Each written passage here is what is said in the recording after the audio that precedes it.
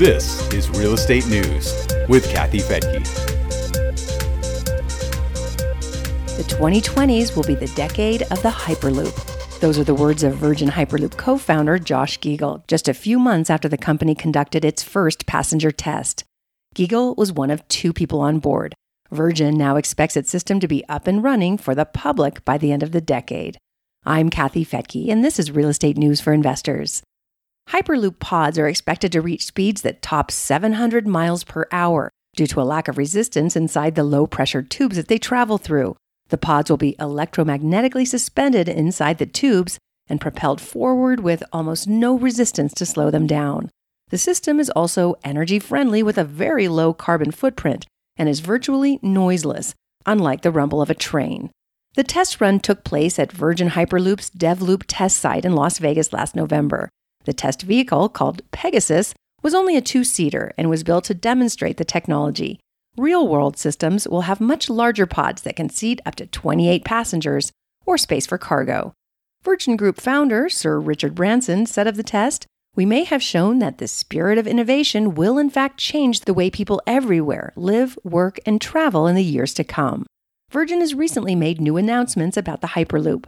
One is the public display of the Pegasus test vehicle at the Smithsonian starting this fall. It will be a part of an exhibit called Futures that runs through the spring of 2022.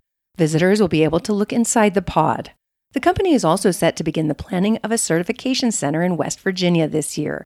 It will consist of a test track that's 6 or 7 miles long. Virgin hopes to be certified by 2025, with plans to launch Hyperloop projects in 3 areas. First, the Midwest Hyperloop. One of the projects listed on the Virgin website is the Midwest Hyperloop. The website says that the Mid-Ohio Regional Planning Commission is moving full speed ahead on the concept. The system would connect the cities of Chicago, Columbus, and Pittsburgh. By car, it takes about 9 hours to drive from Chicago to Pittsburgh. A viability study shows the Hyperloop would reduce that travel time to a little more than an hour. It would also be faster than flying and cost much less, about a third of the price of a plane ticket. Virgin says the Midwest Hyperloop would also drum up hundreds of billions of dollars in economic benefits for those 3 metros and would reduce yearly pollution by more than 2 million tons. Virgin Hyperloop One CEO Jay Walder says it isn't about just getting from point A to point B quickly. He says it's about the enormous benefits, the economic uplift, the job creation, the emission reductions, and the opportunity to fundamentally change the way people live and work. And next is the Texas Hyperloop. The Virgin website also shows the possibility of a Texas Hyperloop that would connect the Dallas-Fort Worth Metro with Austin, San Antonio, and Laredo, a total of 429 miles. By car, it's a 7-hour drive. By Hyperloop, it would be less than an hour. Of course, the pandemic has added another element to the planning of any new transportation system. As Transportation Director for the North Central Texas Council of Governments, Michael Morris told the Star-Telegram last year, "You don't build a Hyperloop or high-speed rail for 10, 20, or 30 years. You're building it for 50 to 100 years. And over that time frame, our position is the science of disease prevention will supersede the science of the pandemic." Texas is also considering a high-speed rail system between Dallas and Houston. And next is North Carolina. The website also shows a potential Hyperloop system in North Carolina. It would connect the cities of Raleigh, Durham, and Chapel Hill. Those 3 cities form what's known as the Research Triangle because they're home to 3 major universities. The state has already completed a pre-feasibility study on a Hyperloop built next to existing freeways. That could help alleviate traffic congestion. The study also found that the Hyperloop would generate significant economic and quality of life advantages for the region and for North Carolina.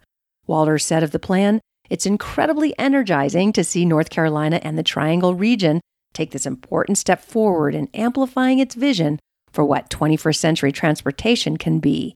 And that vision could be replacing plans for various rail systems with the Hyperloop." High-speed rail projects in both California and Texas have experienced serious setbacks, and other light rail projects like the GO Triangle in North Carolina have been shut down. The Hyperloop will make it easy for people to connect physically in a post-pandemic world. The modern-day concept was first mentioned by Tesla founder and CEO Elon Musk in 2013 as a way to connect the San Francisco Bay Area with Los Angeles. The 2 would run parallel to Interstate 5 and provide a 35-minute commute between the two metro areas for passengers. What a concept.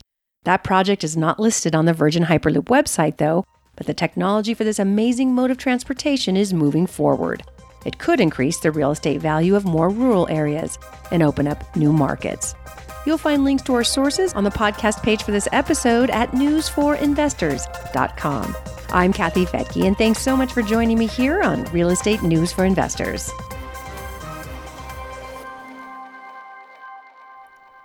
The views and opinions expressed in this podcast are provided for informational purposes only and should not be construed as an offer to buy or sell any securities or to make or consider any investment or course of action. For more information, go to newsforinvestors.com.